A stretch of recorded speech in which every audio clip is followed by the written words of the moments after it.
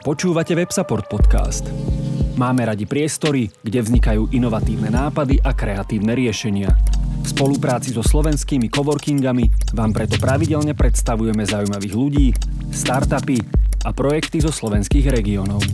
Sledujte nás na Spotify, iTunes a Soundcloude. Ak sa chcete zúčastniť na živo ďalšieho rozhovoru, sledujte nás na Facebooku. Máme tu hostia Páťa Karolsa. Ďakujem za pozvanie. Ďakujeme, že si prijal naše pozvanie.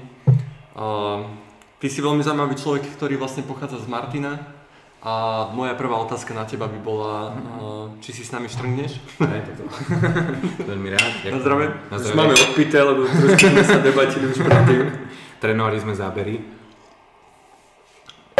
A moja prvá otázka na teba by bola, že kam ťa to zavialo z nášho Martina do sveta, keby si nám nejako tak stručne vedel povedať. Jasné.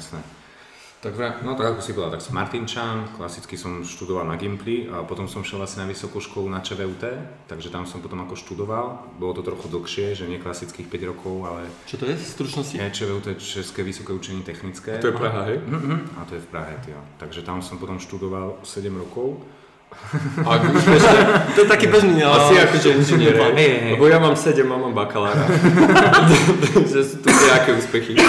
Takto, že toho bakalára tam mám, potom som už mal hotové všetky predmety, ale diplomku som tam nedodielal, lebo môj vedúci práce dostal mozgovú príhodu a ja som potom bol na Erasme ešte preč a potom som už nastúpil do práce a moc som to neriešil, tak potom tam máš nejaké také, že do 4 rokov musí skončiť inžinierské štúdium, tak potom som si ešte inžiniera kvôli mamke dorobil ako na bankovním inštitúte. Zlatý syn, si myslel na mamu. No. Ale až moc preštudovaný a z toho hlavne ako moc extra ako nemáš. Takže to ako také fakt len bolo, že to Takže z tej výšky ťa to potom zavialo ďalej. Presne. A potom vlastne, tak už keď tam žiješ, máš kámošov a to, my sme už aj popri vlastne vysokej škole ako pracovali, že sme napríklad programovali, že som začal ako programátor, v Java sme robili, JSF a J2E a tieto srandy. A vlastne sme aj programovali OpenCard, čo je také, že máš tú kartičku a to, tak my sme boli vlastne tí študenti, čo sme to pregali a to bol miliardový projekt, ale my sme z toho moc nemali. Naivní študenti. No, presne. Tak ale šťastný si, nie? Hej, no tak nebolo to prachný. Jasné, a že tam sme sa aj hodne už naučili akoby aj vtedy, ten tým viedol vývojársky Martin Hvizdoš, čo robil v eSofte teraz a teraz je asi v druhej firme, ako fakt super, jeden z najchytrejších ľudí, čo ako poznám, čo sa týka akože vývoja tak. A potom vlastne už ako klasicky, že potom som nastúpil ako projekt manažer do Lundegardu, čo je ako celkom známa agentúra v Prahe. A potom... A to, čo si bol v zahraničí, si spomínal Ameriku, tak to bolo vlastne čo?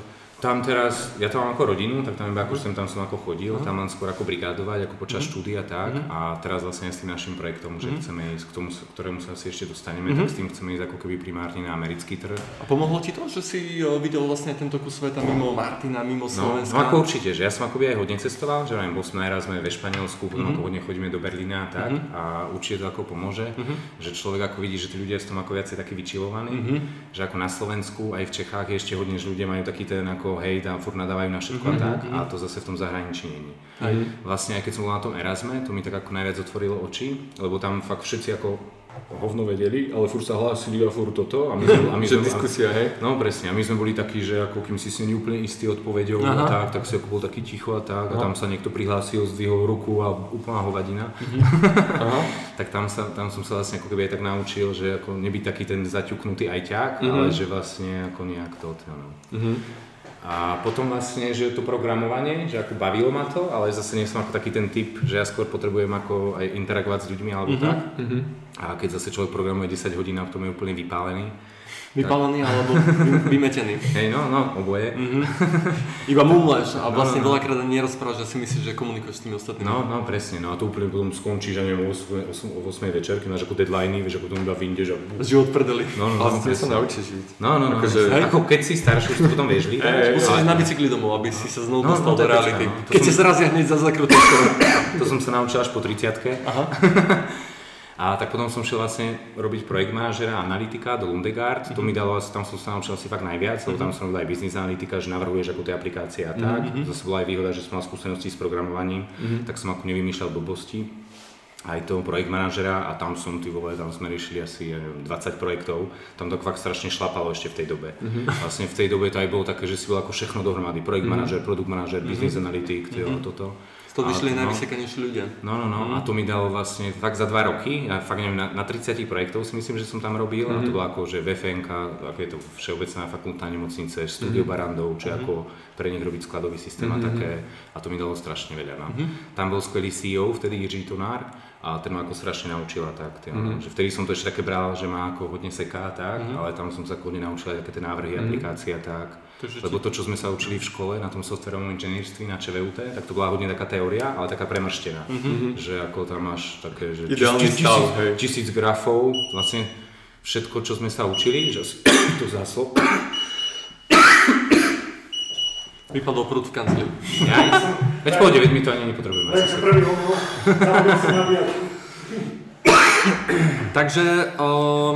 Takže tebe vlastne dalo hodne veľa to, že si nazbieral skúsenosti v tom, ak to môžem nazvať tak v korporátnom svete? To potom nie, vlastne to bola agentúra, ten Lundegard, tam bolo fakt, ako spätne si uvedomujem, že fakt taká ideálna kombinácia, že ani korporát, ani zase malá firma, kde robíš úplne toho strašne veľa.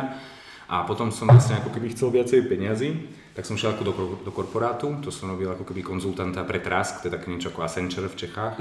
A tam som bol nasadený do telefoniky a čo vlastne ako tiež, to bolo ako zaujímavé, ale úplne som tam nedával ako takéto flow s tými ľuďmi. Tam sa ako projekt riešil 8 mesiacov a žiaden výsledok a strašne veľké budžety a to. Tam som bol vlastne iba čisto projekt manažera a to ma vyslovene ako keby nebavilo, lebo tam furt iba hlídáš, meetingy organizuješ, tohle, zavoláš ľudí a tak. Potom som mal ako také menšie vyhorenie a potom vlastne som si ako povedal, že moc ako už v korporáte ako pracovať nechcem ísť tou cestou a potom sme vlastne založili prvýkrát tú agentúru Pure Ideas a to sme boli vtedy v tej dobe, ja neviem pred koľkými rokmi to bolo, neviem, ja som mal 27 vtedy, tak teraz mi 35 mi bude. Tak... Aká agentúra to bola? Pure Ideas. Ale čo to robilo? Klasicky, že ako web development a to, ale to zase tam sa dostať k väčším zakázkam bol ako problém. V Čechách je to podobné ako na Slovensku, že tam je to väčšinou ako vždycky nejak cinknuté. A tak potom sme vlastne ako keby začali hľadať niečo, aby sme mali nejaké cash flow, tak sme začali robiť také balíčky pre reštaurácie. A vlastne v tej dobe ešte neexistoval online rezervačný systém v Českej republike, tak sme klasicky pozreli sa na americký trh, tam sme našli OpenTable, to sme to sa ako keby skopírovali a dali sme to na Čechy. Ale boli sme vlastne ako keby pomalí, že my sme si naivne mysleli, že to môžeme ešte ako keby že financovať z toho, čo si zarobíme a to, ale ten rast sme ako nemali rýchly. A potom prišlo Restu do Čech, tí začali do toho sypať ako marketingovo všetko, tak to sme nemali šancu. Tak potom nás vlastne oslovilo Rokavej, čo je ako známy investičný fond a tí majú MOL.cz, všetko tohle, tak nás oslovili vlastne, že nech sa náš tým pripojí k Storiosu. A to bol vlastne ako pokladný systém. A tam ja som mal vlastne pomáhať, lebo oni predtým robili aj sociálnu sieť a to až tak nevydelávalo a tak. Tak ja som pomáhal s tou tranzíciou a produktovou stratégiou na ten pokladný systém, že aby sme sa iba na to fokusovali. Tam sa nám potom podarilo vyrásť, neviem, za akých 10 mesiacov, že neviem, z 50 podnikov na nejakých 700-800. Tam boli ako fakt skvelí tí foundry, to bol vlastne David a Hinek Úsník, čo boli fakt ako skvelí. Oni mali vtedy strašne málo rokov, ešte ako mladší ako ja. A tam vlastne sme to potom ako dali a potom už si to vlastne ako prebral ten Rokavej a my sme už potom ako postupne všetci z toho ako keby odišli. A tam vlastne, že keď som bol ako head of product, tak tam som robil hodne intervia s tými majiteľmi tých reštaurácií a tam som si ako uvedomil, že tí majiteľia reštaurácií alebo lokálnych podnikov obecne sorry. Pohodička. Som začal fajčiť zase, tak teraz kašlem. A už si potom pľúca na to zvyknúť zase. A tam vlastne tak sa ešte napijem už, keď som to prerušil. Na toto tu máme. A tak vlastne potom sme si uvedomili, že oni neriešia tí majiteľia reštaurácií, že keď nemajú dostatočný počet zákazníkov, tak oni neriešia nejaké super features ako keby do pokladného systému, že ako je skladový systém a niečo to. Takže vlastne potom, keď sme odtiaľ odišli všetci, tak my sme založili ako Loka Heroes a tam bola ako keby myšlienka, že jednoduchý online marketingový nástroj pre lokálne podniky, ako keby v skratke, že ty iba prídeš, vytvoríš post, jedným klikom to zdieľaš na všetky sociálne siete a potom primáš ako keby rezervácie. Tam sme vlastne už ako keby mali ako klasický subscription, ako keby model, že platia mesačne nejaké malé čiastky. Takže tam sme ako keby mali aj desiatky zákazníkov a nejaké stovky ako keby hot leads, ale nenašli sme ako keby ten product market fit.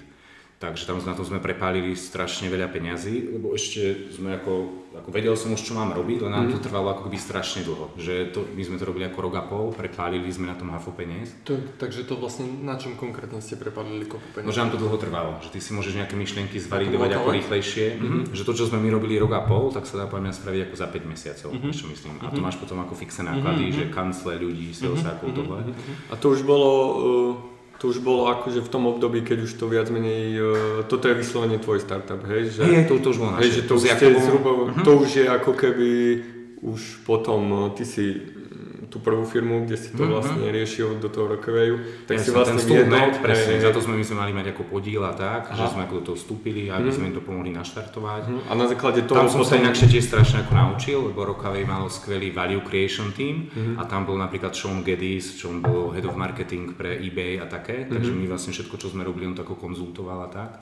Takže tam som sa ako fakt naučil hodne aj ten product management.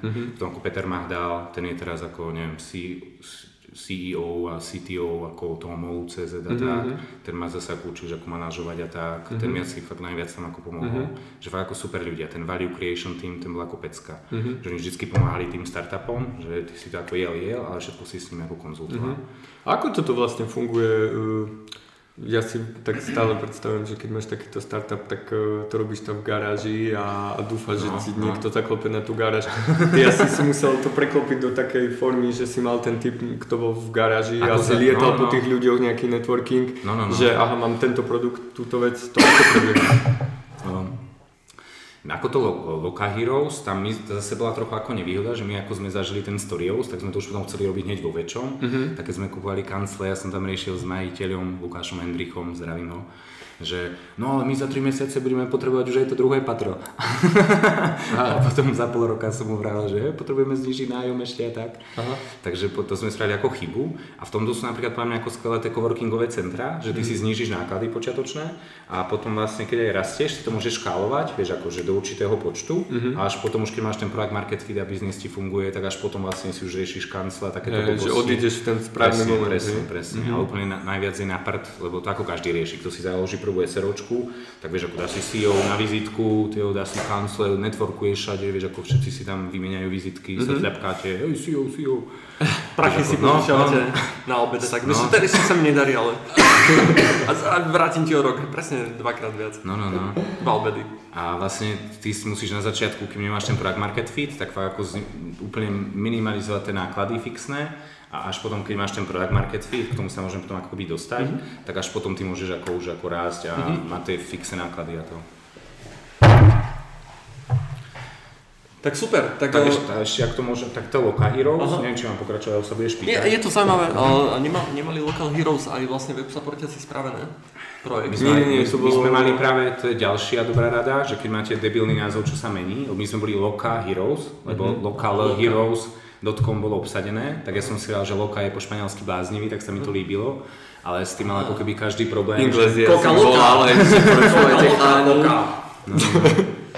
a my sme to brali tak, že mi to aj sedelo vtedy, tu si žiješ v takom tom vlastnom svete, že Local Heroes, akože tí, kto rozbehnú ten lokálny podnik, tak sú vlastne ako hrdinovia a musia byť aj trochu blázniví, aby sa do toho ako pustili. To poznáme.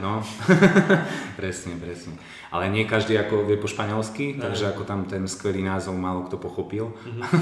Tak ste museli ísť na španielský trh, čo aj Brazíliu ste potom museli dať. No, presne. A potom sme vlastne skrachovali, hodne peniaz sme zahučali. Tak ja som potom šiel robiť ako interim head of product pre crowdholding, čo vlastne bol ako projekt založený na blockchaine a tam sme vlastne rejzovali ICO, to je ako také... Nezabudním, mňa by v tomto veľmi zaujímalo, že ako si vlastne prežíval to obdobie prvotné, lebo to určite kopa ľudí, buď ich to čaká, alebo sú v tom, alebo možno, že sa im potom krachu? Ten krach. Jasne. To obdobie, keď sa to dialo, že ako si to ty znašal ako človek? Akože ja som mal do 30-ky 3 vyhorenia. Prvé bolo ako fakt psycho, že to som sa z toho 2 mesiace som behal po Martine po horách. A potom už tie druhé už sa ako tak naučí, že už to neberieš tak vážne. Takže podľa mňa ako každý si musí prejsť, a hlavne keď podnikáš, asi tým prvým vyhorením. a potom už vieš, ako čo máš robiť a také, hlavne si robiť tie rezervy a také, že nie ísť na doraz úplne a tak. Že aby ale aký máš k tomu vzťah, lebo však dal si tam aj kus seba samého do toho projektu a teraz vlastne ten projekt zaniká, vidíš, že vlastne zaniká, tak tým tebe si hovoríš, že Dory, Malské Soboty, teraz to nevyšlo, zase to nevyšlo. To máš toľko emócií, keď skrachoval. Ako ten Stuhled nám až tak nevadil, ale taký si to ako nasratý a máš ako depresie mesiac. A potom sa ti hlavne nechce ísť robiť ako pre niekoho, vieš, ako ty máš niečo svoje a potom keď máš niekomu nastúpiť. 10 krokov naspäť. No presne, no. Ale teraz to už vlastne ani tak ako keby neberiem, že podľa mňa je skvelé robiť pre niekoho, lebo sa tam vlastne ako keby učíš veľa vecí a za cudzích peniaze, vieš čo myslím. Že ty keď sa učíš ako na sebe a nemáš skúsenosti, preto ja nemám napríklad ani rád ten americký model, že začať podnikať v 21, lebo ty poviem mňa ako vieš a všetky tie chyby, čo si prejdeš, no presne. Takže za mňa je poviem ako lepšie ísť do dvoch firiem, ideálne do jednej agentúry, lebo tam si to odmakáš a veľa sa naučíš. Potom si dať jeden startup a ty tam vidíš ako všetko to, čo sa rieši. A ty už potom vieš a už potom nerobíš ako tie chyby, pak si spravíš kopec ďalších svojich chýb, ale už nerobíš také tie základné chyby a to, že... A toto máš, počúvaj ešte takto, keď sa ti to vždycky akože rozpadne.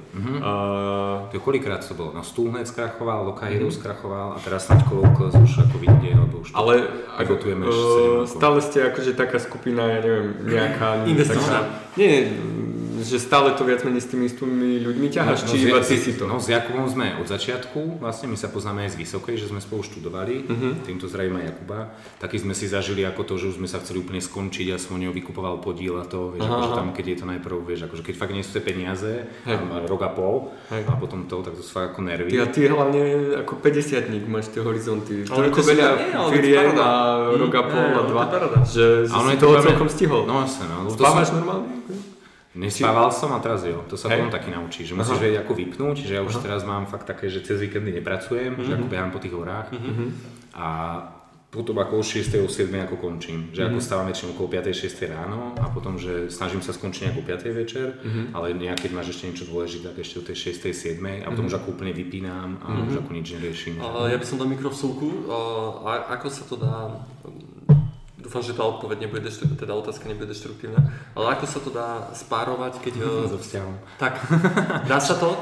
Špatne, ale to bola aj skôr moja chyba, že ja do tej 30-ky, ako som si nevedel spraviť ten work-life balance a to máš ešte také, že v tých startupoch tam furt máš, vieš, akože buď si nahoru strašne, že furt networkuješ, chlastáš, chodíš na tie oné, alebo si dole, takže potom zase ako, že sa z toho, vieš, ako nič sa ti nechce a tak.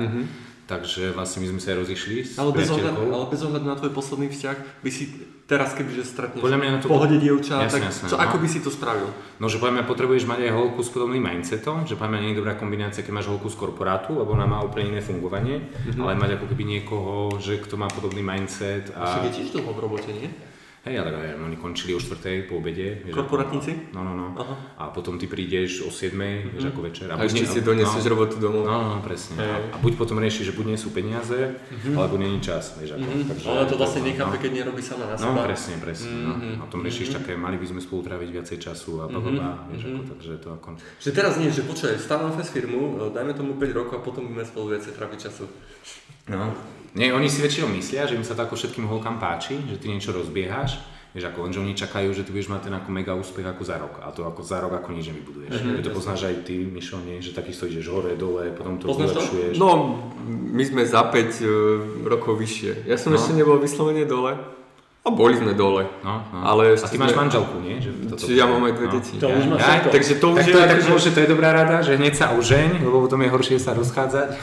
Vieš čo, ale tak ja som mal celkom šťastie, takže že ja som, akože mne sa, nie že nechce, ale do určitej miery som lenivý, že proste akože ja sa to snažím všetko vyriešiť, tak aby dobre bolo, nič nekomplikovať a potom víkendy, akože víkendujem tak rok a pol. Dovtedy to bolo, že dobre, tak do obeda, sobotu potrebujem toto. Hej, ale zase teraz však mala 2 roky, tak ešte kým bola nejaká super malá, že to nevnímala, tak sa naučíš presne, že to decko ťa hodne naučí, že prioritizovať. a potom to, no. Vieš čo, ale minule som viedol presne nejakú debatu, že nejaký 50-ročný nejaký riaditeľ niekto sme ho stretli na bajkovačke hore a vlastne prídeš ku tomu, že väčšinou sú úspešní tí, čo nájdu ten balans. No, že nie sú úspešní tí, čo akože to robia 10 hodín denne. No presne, mne sa aj páčilo, že neviem, kto to povedal, či Buffett alebo kto, že kto nevie poriadne oddychovať, nevie ani poriadne makať. Lebo to sme kedysi robili, no presne, to sme robili aj kedysi, že presne sa kýda hypovaný, makáš ako 12 hodín na to, ale aj tak nemáš tu ako keby robíš zbytočné veci, a akože ja čo som nadobudol celkom pocit, buď našim hosťom. Podaj mi ten matroš a ja ti to poviem. Hej, tak radšej, lebo som to videl. Môžem to vyliať.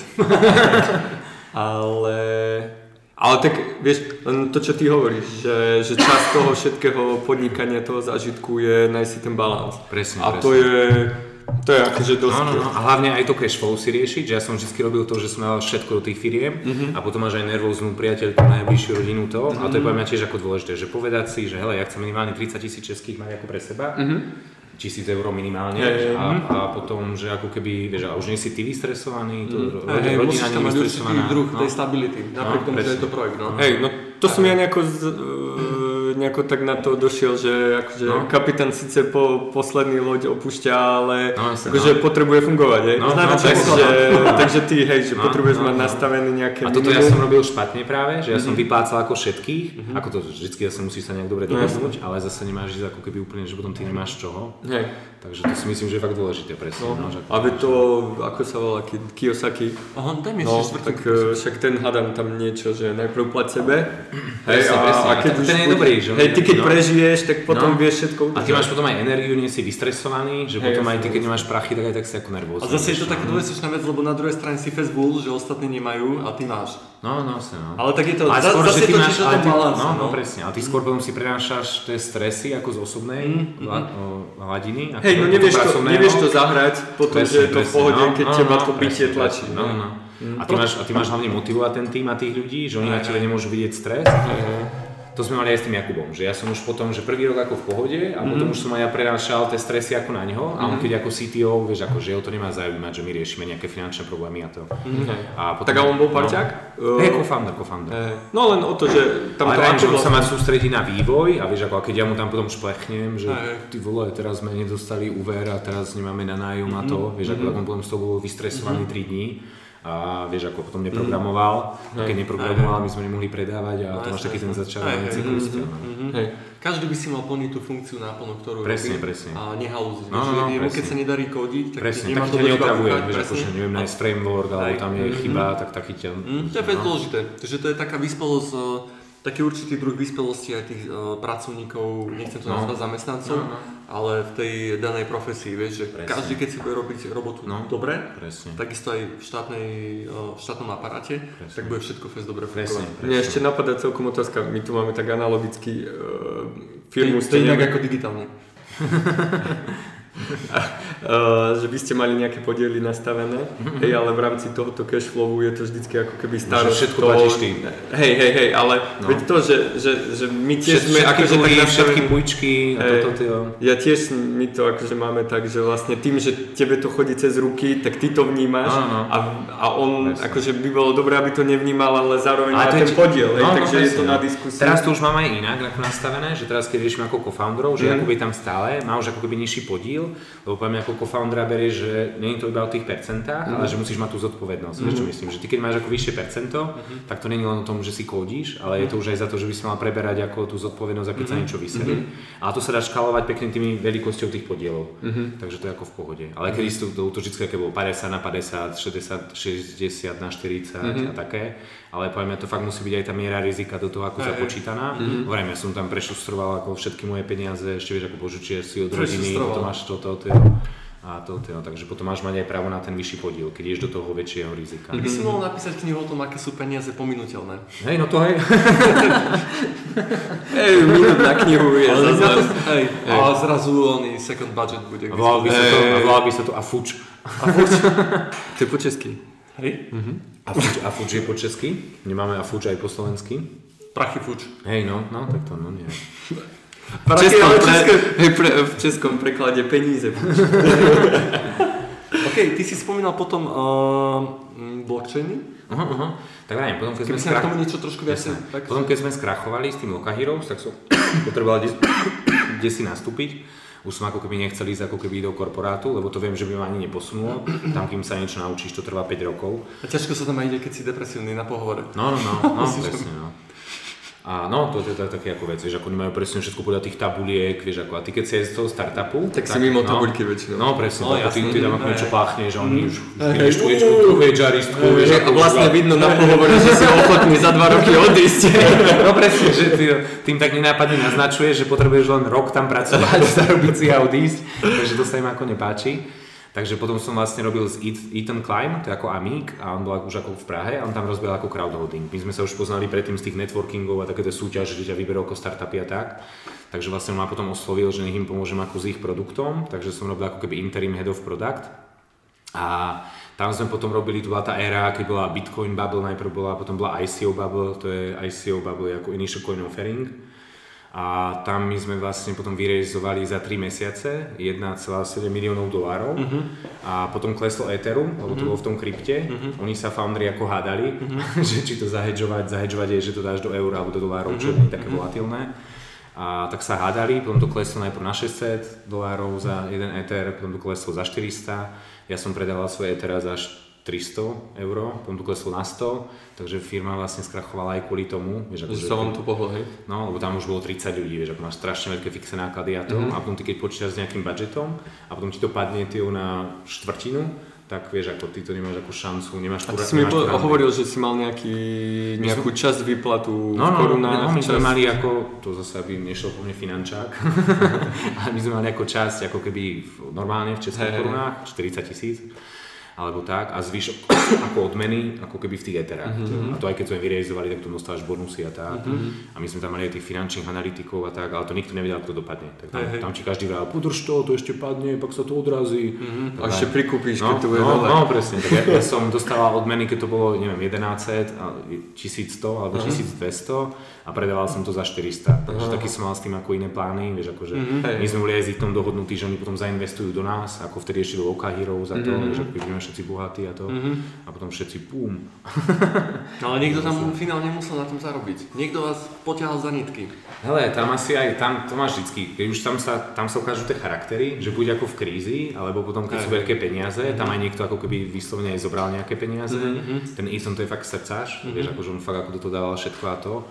A jo, tam aj Ethera zmizli, to ako dosť veľké čiastky, vieš, ako tam už potom, lebo ty keď strašne rýchlo rastieš, tak už tam ako nestíhaš ako tých ľudí, tak aby si im ako, vieš, ako všetko čekovať a to, vieš, ako tam ako neriešiš, že bezpečnosť, toto, že odíde to a takže tam zmizli aj Ethera, aj docela dosť veľké čiastky a to, ale nebolo to o tom, že by to ako relatívne malé čiastky k celému, k tomu ako veľkému, ale bolo to hlavne to, že droplo to Ethereum a vrajím, keď ti to z 1200 na 200, tak chápeš, a ty máš 30 ľudí živiť, vieš, akože im platíš, tak to máš runway, z 2 rokov máš zrazu runway na 4 mesiace. A toto bolo ako tvoj projekt? Ty si tam bol ako manažer, či si bol vyslovene... No, som tam bol ako interim, ako dočasný head of product, lebo nemali ten product market fit. To bolo zase tá ICOčka, kedy si boli také, že ty si dal iba white paper, pácnul si to na internet. Presne. Ale oni nemali za tým reálny business model, tak s tým som vlastne ako pomáhal ja, aby to dávalo ako zmysel. Aj s tým, že som im tam nastavoval tie procesy vo firme a tak. Ale tam už bolo problém to, že ty poviem, akým nemáš product market fit, tak fakt ten tým musíš mať ako minimálny. A oni mali problém to, že tam mali 30 ľudí, chápeš? A to máš fakt veľké fixné náklady. To je jedno, že sú lacní alebo nie sú lacní, ale bez tak je to drahé. A máš to aj stratený čas, ty nemôžeš zaučovať 4 ľudí, vieš čo myslím. Takže poviem, akým nemáš ako product market fit, ako my aj teraz konzultujeme tie startupy a my vždycky ako vravíme, máš ako prvý milník, že si dáš takú víziu. My to robíme pomocou design sprintov, to za týždeň spravíš. Toto ešte by som nejako ťa prerušil, toto je tá tvoja akože vždycky funkčná časť tvojho podnikania, zabudol som názov. To teraz tá agentúra? No to, čo máte tú konzultačnú... Je to Pure Ideas. Hej, Pure Ideas, v tom pôsobíš dlhodobo a to riešite ako konzulting, hej? To sme tiež zmenili, lebo najprv sme boli iba tá webová agentúra, ale máš teraz strašne veľa, každý dneska robí grafiku, webíky a tak. Takže my teraz už robíme vlastne ako keby consulting, že im pomáhame nájsť ako ten product market fit, ako za čo najmenej peňazí, že im nastavíme procesy, nástroje, my robíme validáciu, interview a tohle a pak aj pomáhame akoby s growth hackingom, to je vlastne to, že aby si dosiahol čo najviac ľudí, ako najlacnejší marketing s najlepšími výsledkami, akoby jednoduše. Takže ja iba ako tak vysvetlím z toho, ako ťa poznám, takže toto je nejaká akože vec, ktorá ti nejaký cash flow drží, hej, presne, potom máš projekt, čo prídeme za chvíľku sa rozprávať o ňom, to je tam, kde utápaš zhruba ten cash flow, ktorý tam vyrábaš, hej, takže tak. Lebo to je vlastne aj problém ako keby celého investičného prostredia ako v Čechách a na Slovensku, že tu nám vôbec neexistujú ako early stage investori, že tu nám už všetci chcú do teba investovať, až keď je to rozjeté a preto to funguje v Amerike a v UK, že preto ideme aj do Ameriky, lebo vlastne tam od začiatku tí ako investujú a oni vedia, aké sú to rizika, ako to funguje. A vlastne v Čechách a na Slovensku, ty ako príde, že niekto to má aj napísané, že sme Angel Group, investujeme do začínajúcich startupov a ty sa ich potom spýtaš, a čo je pre vás early stage startup? A oni ti povedia, že no keď máte, neviem, 300 tisíc revenue mesačne. A ty vravíš, ty volala, to nie je nejakú early stage, nie? A oni že no a my to takto berieme. Tak a čo môže ako na to povedať, vieš ako. A ako pár fondov je ako keby dobrých, že ako keby v Čechách aj na Slovensku ani neviem popravde, aký je dobrý, ale v Čechách je ako pár fondov, že ako fakt vyslovene dobrých, napríklad to je, ako sa volajú, čo je Kiska mladý. Anielikovia. Nie, vole, teraz to vystrihnite, sa budem, Credo Ventures, no sa budem hanbiť. Oni sú Neology pre nejaký premenovaný? Ne, to je české, Credo Ventures a ty vlastne tam robí mladý Kiska, ale tým investujú do neskorších ako startupov, ale že furt sa s tebou pobaví, vieš, ako poradí ti tohle, posunie ťa, fakt ako mladý Kiska, fakt super. Ale ostatné sú väčšinou také, že tam sa je hodne tých ľudí hodní ego, vieš, akože že ja som ten investor a to, ale preto mi to podarilo a ty si... No, presne. A u nás hlavne my nemáme ako takú tú generáciu tých podnikateľov, čo vybudovali niečo od začiatku, že väčšina niečo nakradla v 90-kách a také pofiderné biznisy a oni ti potom ako majú dávať rady, chápeš? A celý vlastne akoby ekosystém v Čechách a na Slovensku je o tom, že buď tam máš korporátnikov, ja neviem, ako keď ti radí korporátnik z Vodafónu, že ak máš rozbiehať startup, to je ako keby ti hokejista radil florbalistovi, alebo také, vieš čo myslím, že to je ako veľké, no a on ti dáva múdra, chápeš, tak to je ako... Ale teraz sa to strašne zlepšuje, že aspoň čo cítim v tej Prahe, tak tam sa to už teraz posúva, že vznikajú aj zaujímavé tie investičné fondy, že čo už chápu, že čo je ten early stage startup a tak. A doteraz to ako fakt nebolo, tak preto sme si my vlastne museli vykrývať tú cash flow ako zo svojich. A my to vlastne robíme tak, že si vyberáme iba maximálne 5 projektov ako ročne, lebo nemáme na to ako keby kapacitu. A že zase, aby si ty našiel ako dobrého konzultanta, produkt manažera tak to si ako len tak ako nevyškolíš, tak my to vlastne děláme dvaja a tak preto iba tak málo projektov a vyberáme si aj také, že ktorí nám ako sedia ľudsky, že my ich ako keby skonzultujeme ich, že design sprinty spravíme ako hocikomu. Dobre, sme mali pauzičku teraz, Tigrík robil kavičku. Ja som si zatiaľ s Paťom tu naprešiel viac menej ten pomer tých jeho aktivít. Co-locals versus ten konzultačné Pure Ideas. To máme nejak krásne vymyslené, lebo Pure Ideas je skrátka ako PI, to je ako konštanta, že takže my vlastne robíme z tých nekonečných možností, že ako to ideme teraz robiť aj redesign toho a všetko, že akože máš ako PI, že svet je plný nekonečných možností a my vám ich pomáhame realizovať. To ako kancelárska má tiež vyššiu ideu, je to rušíme staré a vzniká nové a zároveň je to aj kryžík na Windowse. No, to sa mi strašne páči, ten cancel. Tak ale to vstupom vymyslel. Tomu sa si ešte dostaneme, že práve ako pecka. Ja som iba vymyslel, áno nie. Máme ako dobrý názov, dobrý brand a dobrá doména, to je ako fakt dosť to taký ako znamená. Keď škáluješ, tak ako... No keď sa to rozbehne, keď to padne, tak to je také, že potom to je jedno. Dobre, vrátim sa, potom prídeme ku kancu, každopádne, lebo však jeden z dôvodov, prečo sme si Paťa pozvali, že sme našli taký match tých našich aktivít, že náš coworking a Paťové... Teraz to napadol ten vtipek, ten Tinder match, o čom sme sa bavili, ale to radšej nejdeme rozoberať. Madu match. Ale každopádne, ja som aj Paťovi hovoril, že Však ja som si Paťa, poznáme sa, hrali sme basketbal, keď sme boli... Ja som bol špatný basketbalista, ja som hrával fotbal vlastne a potom som prestal hrávať, čo bola tá puberta, keď začínaš chlastať a potom ma naši dali... Takže už potom jediný basket ti zostáva, keď si opitý. Rob aspoň niečo, tyjo, chápeš, tak som potom chodil na basketbal a tam som sa vlastne spoznal. Na polovicu na ihriska. Si parkoval na koši. A to viem, že vy ste tam boli našlapaní, nie? Že ty, Paľo vás a to, vieš, ako ty tam zúhra, ty hrali toto a ja také drevo, ty ho, chápeš tam. Tak ale ty si tam bol koľko, pol roka? Si mohol zase robiť pol roka. No tak my sme hrali, vieš, o Svatoliat. Keď si bol futbalista, si mohol zase robiť výkopy z basketbalku, keď si mohol nabiť, vieš. Hej, to dávalo taký... To ma nenapadlo vtedy. Oslobodenie. Sa robí v basketbale výkop z basketbalu? A jasné, za technický faul to môžeš vymeniť. Dobre, okay. Nebol som dobrý basketbalista. Vieš čo, ale to si nepamätám, takže možno aj dobrý. Môžeš to kľudne takto hrať. Ale každopádne iba tak bolo nejako si, že ja si pozerám LinkedIny, Facebooky a zrazu ťa tam vidím a že ty kokos s týmto chalanom som hral basket. A som ti iba napísal. Ale presne, ty tam si taký ten... Nie, jasne, oni neprehrávajú potom. Ty tam beháš a ako to by bolo na inú debatu, toto vnímanie tohto, ako to je. Takže si ho našiel na tom LinkedIne? Hej, a proste som napísal Paťovi a o tom, hej, že vnímaš ten mindset tých ľudí a mal som pocit, že máme ten mindset taký podobný. Takže toto bolo celkom milé, že keď sme sa vlastne stretli. Ako fakt aj keď som videl ako Miša, tak fakt som sa že ako pecka niečo budovať z Martina, lebo to je mňa fakt strašne ťažké, vieš čo myslím.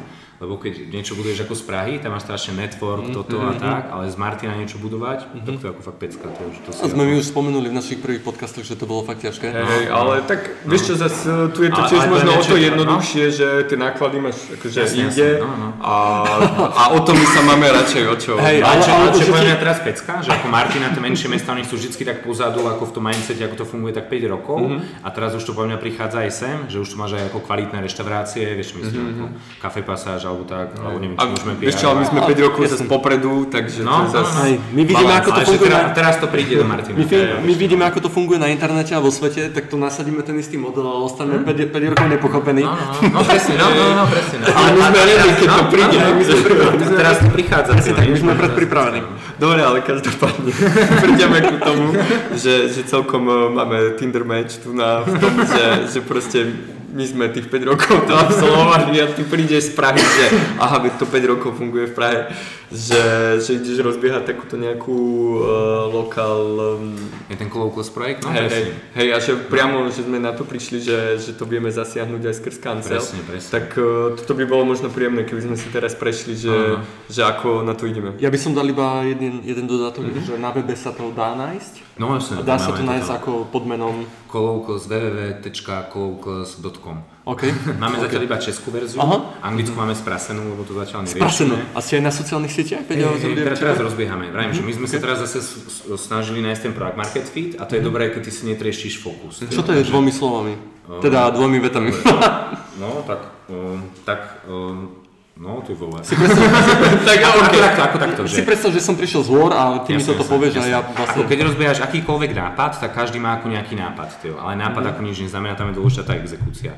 Takže dobré je, keď ty za týždeň si vymyslíš, čo ty chceš, ideálne keď máš nejakú skúsenosť s danou doménou, napríklad my sme schopní spraviť za týždeň, že to s teba vyžmýkame, že nemusíš robiť biznis plány 2 mesiace, lebo to je strata času.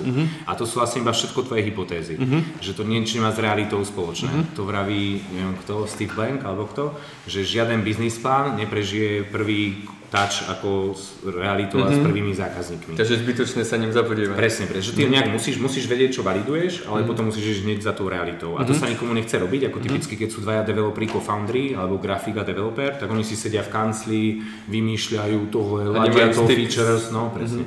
Takže vlastne cieľom je to, aby si ty bol čo najskôr v kontakte s tými zákazníkmi. Ty si rýchlo spravíš nejaký prototyp, ako jednoduchá webovka, alebo ja milujem Figmu, v tom kreslíš grafiku, hneď prototypy a tohle. Figma? No, bože, ako Photoshop, podľa mňa Adobe bude mŕtve za chvíľu a Figma ako je fakt pecka. Ako Photoshop prežije a Figma rieši všetko ostatné. A vlastne ty si rýchlo spravíš prototyp a potom ideš hneď za tými tvojimi zákazníkmi. Výhoda toho je ako keby, že hneď získavaš feedback, vieš, o čo oni majú reálne záujem. To je práve vlastne o čom je celý ten product management, že ty musíš zistiť reálne problémy, potom na ne vymyslieť, to si vlastne rieši tzv. Ten problem solution fit. To je ako tá prvá fáza. Napríklad keď si B2B, tak napríklad potrebuješ aspoň 10 zákazníkov, s ktorými spolupracuješ a tým reálne riešiš ten problém. Môžeš im to riešenie aj customizovať aj všetko.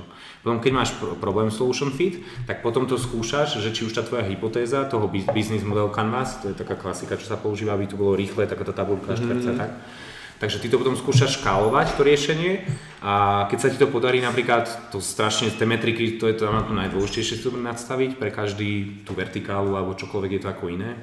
A napríklad, ja neviem, si B2B, SAS startup, tak vlastne tam napríklad môžeš povedať, že máš product market fit, keď potom získaš 100 zákazníkov a už máš pre nich ako takéto unifikované riešenie. A tam je vždycky aj dôležité v tomto vlastne nájsť tú cieľovku, to sa zase vraví ako market fit, že ty nemôžeš cieliť na všetkých, to je taká tá cesta do pekel, že ty keď cielíš na rôzne cieľovky, tak potom nikoho nespravíš šťastným, veľa vyvíjaš, nikto nie je šťastný a krachuješ, keď škáluješ. Takže dôležité je, že nájsť si tú prvú cieľovku, tu spravíš úplne šťastnou, pre ňu spravíš produkt a tí už keď platia, to je ultimátna metrika, potom máš všelijaké ako supportné metriky, ako retention rate, neviem čo.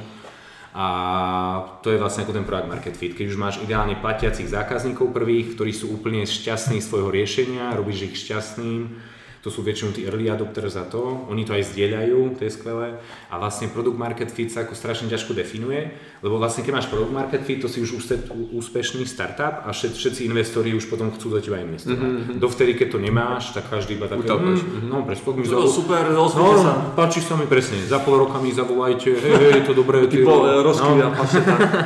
A product market fit, buď to môžeš merať ako nejak feelingom, že napríklad keď vieš, že tí zákazníci, že im to nemusíš vnúcovať to tvoje riešenie, to bol problém aj to Local Heroes.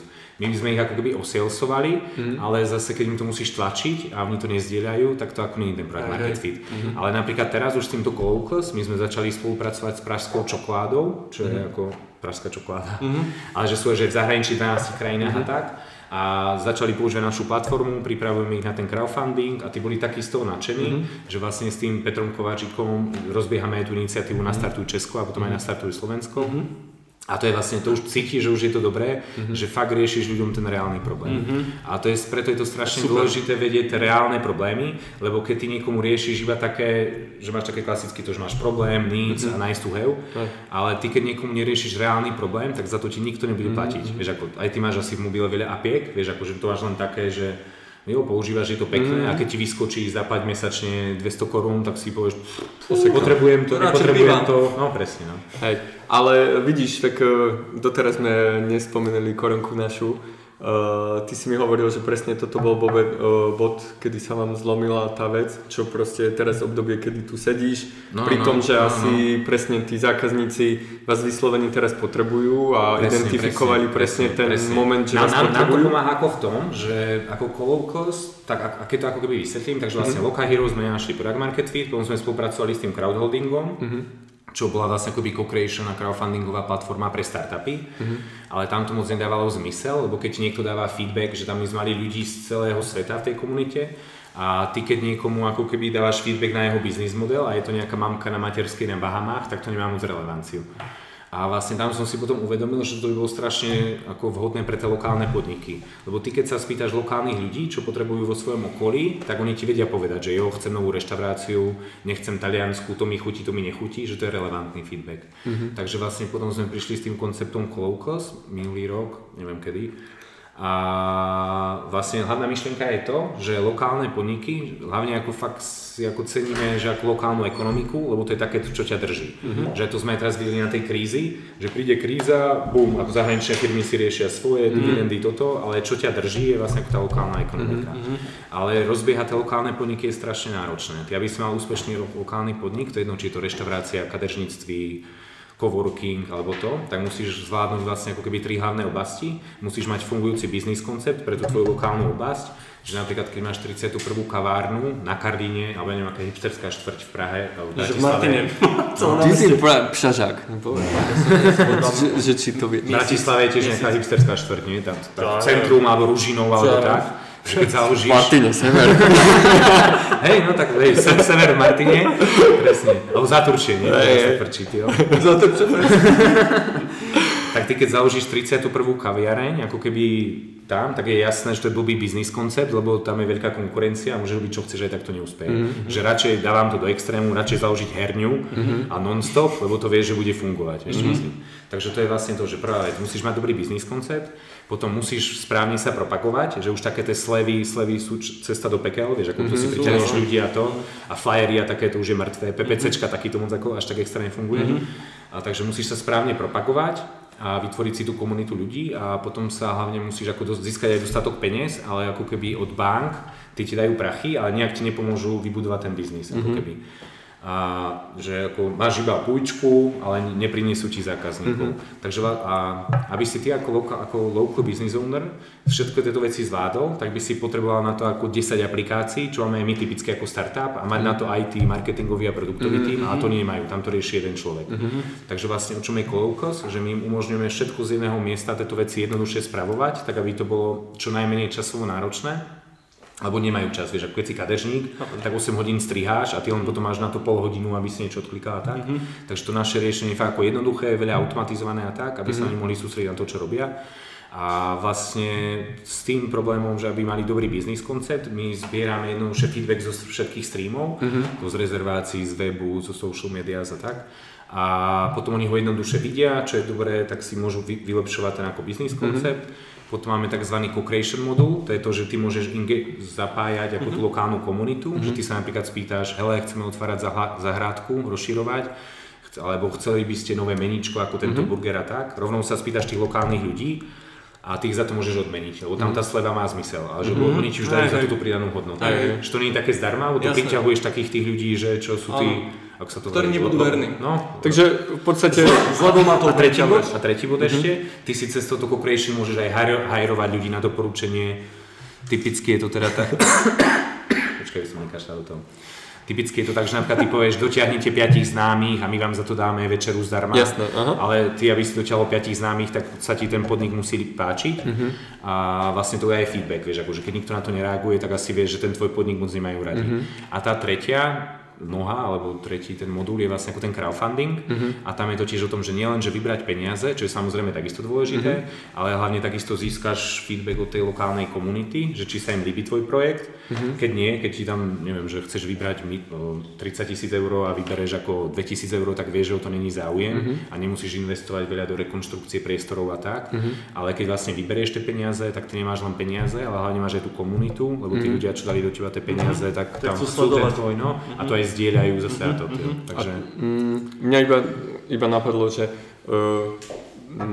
to celé chápem a aký je ten koncept, dajme tomu, keď si predstavím jeden nejaký ročný cyklus, tak čo, ty chceš, aby ten podnik tam, dajme tomu, každý rok mal 2 kampane, že tento rok chcem, vieš, že tento rok chcem konferenčku a budúci rok chcem terasu, aký je nejaký životný cyklus. Presne, ideálne je začať ako pomaly, že ty keď už máš vybudované nejaké meno, napríklad my teraz riešime výtopnú reštauráciu, tú praskú čokoládu a Sip Nitroblok, to nechcem predbiehať. A to sú všetko podniky, čo fungujú, majú tú komunitu, ktorých majú radi a tak, takže tam napríklad už môže rejzovať ako väčšie čiastky, aj to.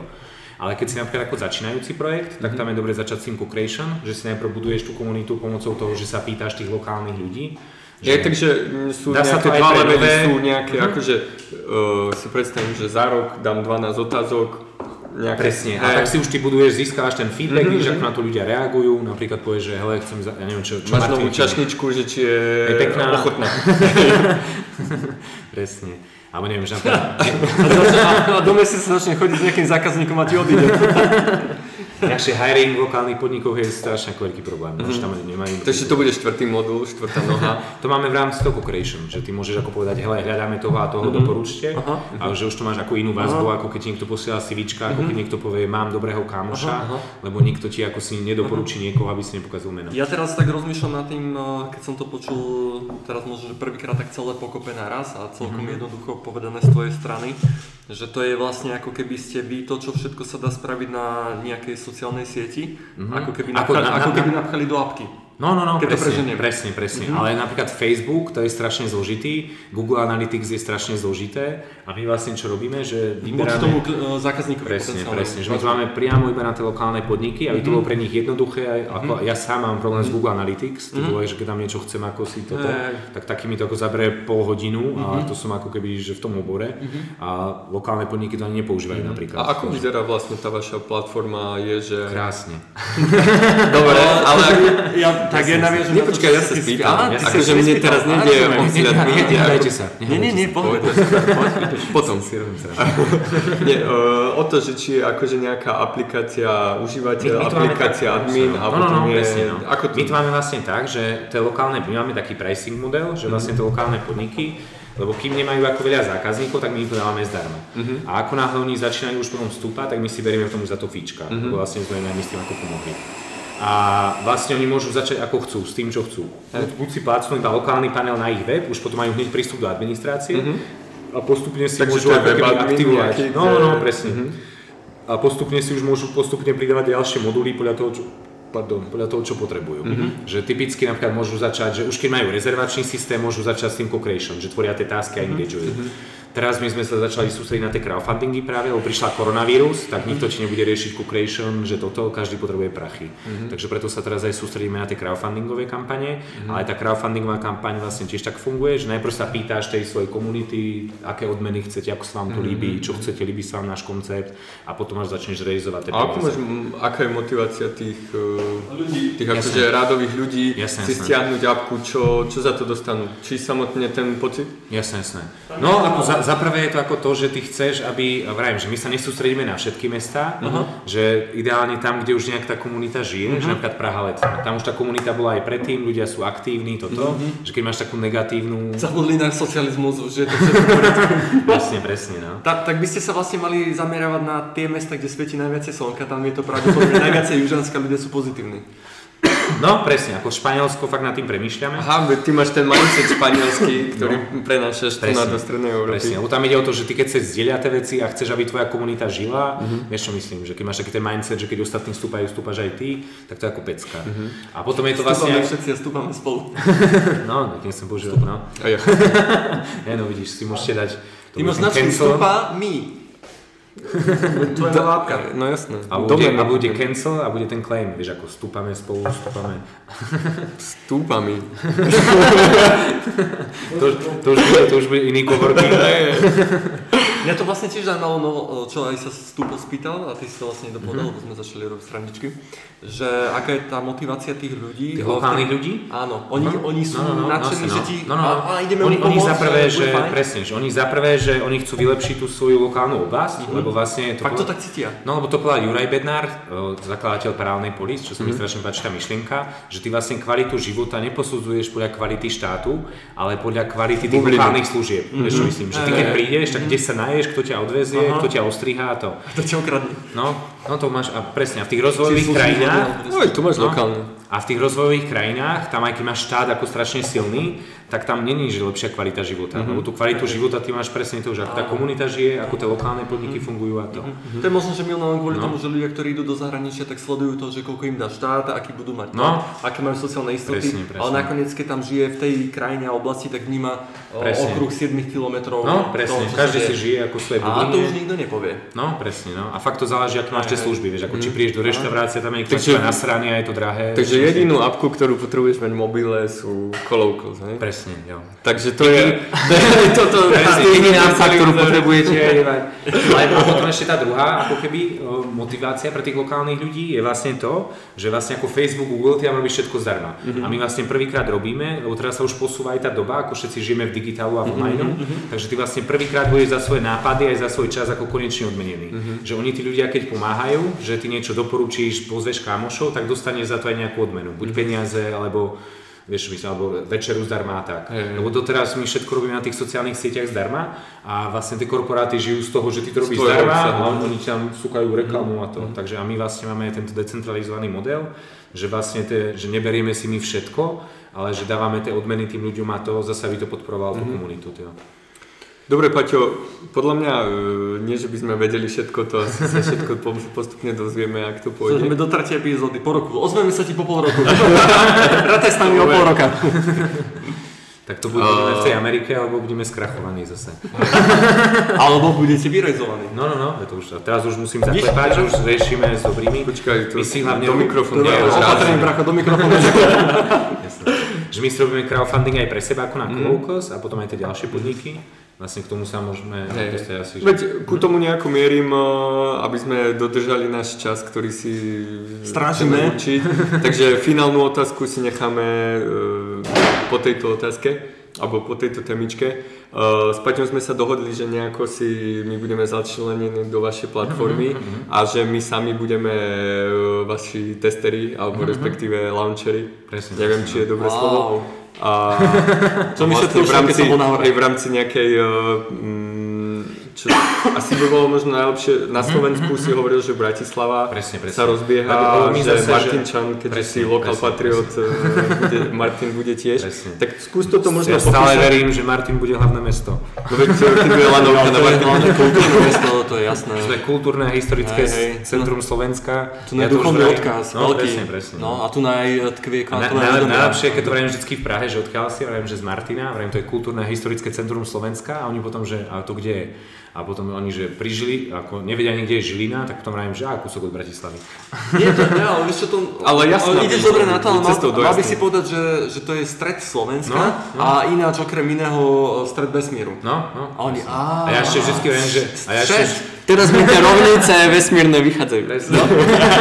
A ja vždycky vravím, že všade, kde sa vyčúraš, je niečo národné. Chápeš? Lebo tu máš fakt národný cintorín, národný cintorín. To je smiešné. OK, dobre. Skús možno ty teraz, Paťo, popísať, že ako si možno predstavuješ, ako my do toho zapadneme v rámci možno slovenského konceptu, martinského konceptu, že čo to možno, aby si to každý vedel nejako personalizovať pre seba. Jasné. Lebo to, čo teraz my robíme, že teraz sa primárne sústredíme na Prahu, že vyberáme ako keby podniky so zaujímavým konceptom, čo sú aj ako keby ľudia, čo nám sedia a tým vlastne pomáhame s tým crowdfundingom. Aby sa vlastne naštartovala aj ako keby ekonomika. Tak to sme založili aj s tým Petrom Kováčikom, tú iniciatívu nastartujcesko.cz. V Čechách to primárne komunikuje ako Petr, lebo je divné, keď Slovák im bude štartovať ekonomiku. Trošku málo lásky by tam bolo. Takže máš iba rúšku a guľa v pozadí. Ale vlastne teraz chceme ísť aj do Bratislavy, lebo nám to zatiaľ dáva ako keby zmysel do tých väčších miest, lebo tam už tí ľudia majú ako keby trochu iný mindset. Ale Martin vlastne sa tiež teraz ako rozbieha to, a hlavne som ako Martinčan, tak chceli by sme to spraviť ako keby aj v Martine, že spraviť pár podnikov a vlastne ako keby koncept Cancel, čo je váš coworking, nám do toho krásne sedí, aj Cancel. Ale aby to vedeli ľudia napísať na internet, tak Cancel. Tak Cancel. A vlastne aj vy nám do toho krásne sedíte, lebo máte za sebou ten krásny príbeh, že nerobíte to len kvôli peniazom a že ako keby aj fungujete, takže my vieme, že keď sa podarí vybrať tie peniaze, takže to ako neskrachujete a neprešustrujete to.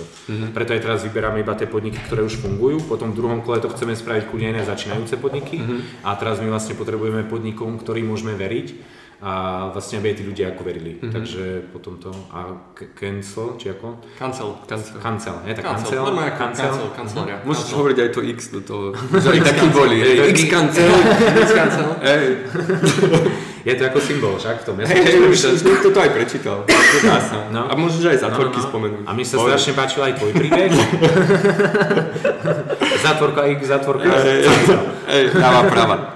A vlastne mi sa aj strašne páči ten tvoj príbeh, že akože rozbiehaš tu na firmu, potom ten coworking, lebo poďme ako rozbehnúť coworking v Martine, poďme sa to teraz rozbehne, lebo to je poďme aj strašná výhoda coworkingu, že teraz si ako všetci začali robiť remote, ale zase keď robíš stále remote, tak ti potom z toho hrabe, vieš čo myslím. Takže teraz povieme aj ľudia, to bola aj nejaká štúdia, neviem od koho, Ernst & Young alebo takto niekto, že do 20 rokov alebo do 10, že bude 50% ľudí pracovať remote.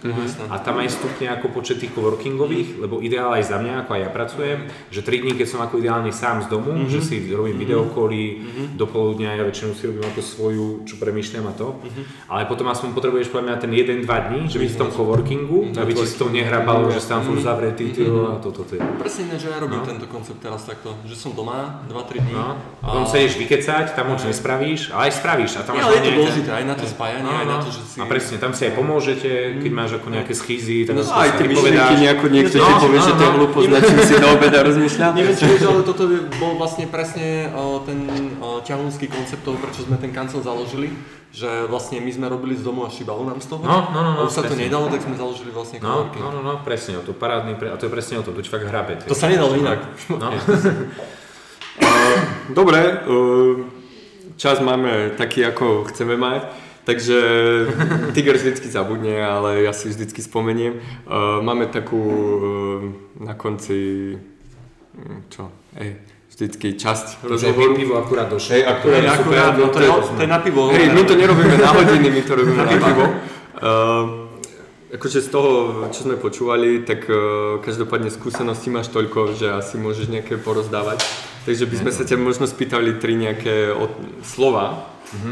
Tak ak slova rozvedieš do vied, tak je to na tebe. Ale čo by si tak nejako odporučil ľuďom, že ako začať možno skrz aj tie kolovkosť, dajme tomu, že... Ale ja by som skôr povedal to, že pre mňa že keď chcete rozbiehať akýkoľvek podnik, to je jedno či startup alebo lokálny, tak hlavne, teraz ako to preložiť, že tam je ako to, že nie sú žiadne informácie u vás v kancli, ale aj vonku, takže get out, akože choď von a hneď ako komunikuj. Že aj keď si chceš ako rozbehnúť reštauráciu alebo kadeřníctví, tak ty už si môžeš tvoriť tú komunitu ešte predtým, ako si kúpiš drahé kancle a to. Takže rýchlo byť čo najviac v kontakte s tými ľuďmi a neinvestovať veľké peniaze, kým ako nemáš jasné, čo ako keby takže netreba snívať, treba... Presne, a to sa ale nikomu nechce, lebo každý radšej sedí v kancli a kreslí si, tak má tú vizitku CEO, founder a tohle, ale nikomu sa nechce ísť ako za ľuďmi, tí ťa väčšinou z začiatku hejtujú, vieš, akože... A to, a potom taká druhá rada, že asi neviem, behajte. Behajte, akože fyzicky, akože beh? Nie, ja mám ako beh, mne by inakšie hrablo, že buď by som bol na antidepresívach, alebo ako behám. Takže behajte, alebo žerte antidepresíva. Nie, nežerte antidepresíva. Takto, nežerte, takto, že radšej behajte. Jasne, treba. Ale aby sa to nezvrhlo ako Mišovi Trubanovi, že on vravel, že majte tie pozitívne drogy, že ako behajte, športujte. No pozor, niekto ťa bude citovať, keď pôjdeš za prezidenta, takže... Ja takto, to by, aby som ako do politiky nechcel ísť, lebo na to by som nemal nervy, to je ešte horšie ako korporát, ale že, takže behajte a čo trojka je, čo? A čo je tretie? Môžeš sa pozitívne. Ja, alebo si to užívajte, poviem, že keď ťa to toto je pecka, že poviem, že nerobte biznis len ako pre biznis, že je príležitosť, ale fakt, že vy musíte milovať ten problém, ktorý riešite. Napríklad ja mám strašne rád tú problematiku lokálnych podnikov a lokálnej ekonomiky, lebo mne sa aj strašne páči ako koncept Jacka Fresca Resource-Based Economy a že vidím v tom ako zmysel a vidím v tom, že a tohle. A preto sa s tým aj serieme 7 rokov a že to ťa potom stále ťahá. Ale ty keď sa sústredíš na to, aby si rýchlo zarobil, tak potom keď máš prvý problém, tak sa už na to vykašľaš. Ale keď ťa baví riešiť ten problém, tak už je jedno, aké je to riešenie. Takže ako vždycky milujte ten problém, ktorý riešite. Lebo tam je nízky stupeň motivácie. No, keď vnímaš tam reálnu hodnotu, ktorá je iná. A to aj teraz bolo, že bol koronavírus, vzniklo strašne veľa takých tých iniciatív, zachraňme toho, zachraňme reštaurácie, zachraňme piva, všetkého. A otvorilo sa to, že môžete chodiť a teraz všetky takže to je ako presne taký pekný príklad. Dobre, super. Ďakujeme ti pekne, že si prišiel. Takisto díky za pozvanie. Buď zdravý, behaj.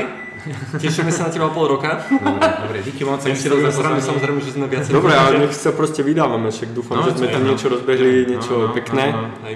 Takže priatelia, ďakujeme aj vám pekne za pozornosť, že ste opäť boli pri našom nekompromisnom podcaste. Tentokrát s Paťom Charolsom, so Stupom a Tigrom. Tak, presne tak. Tiger s Y-om. To je on. Čaute. Dobre, čaute. Počúvate Websupport podcast. Máme radi priestory, kde vznikajú inovatívne nápady a kreatívne riešenia.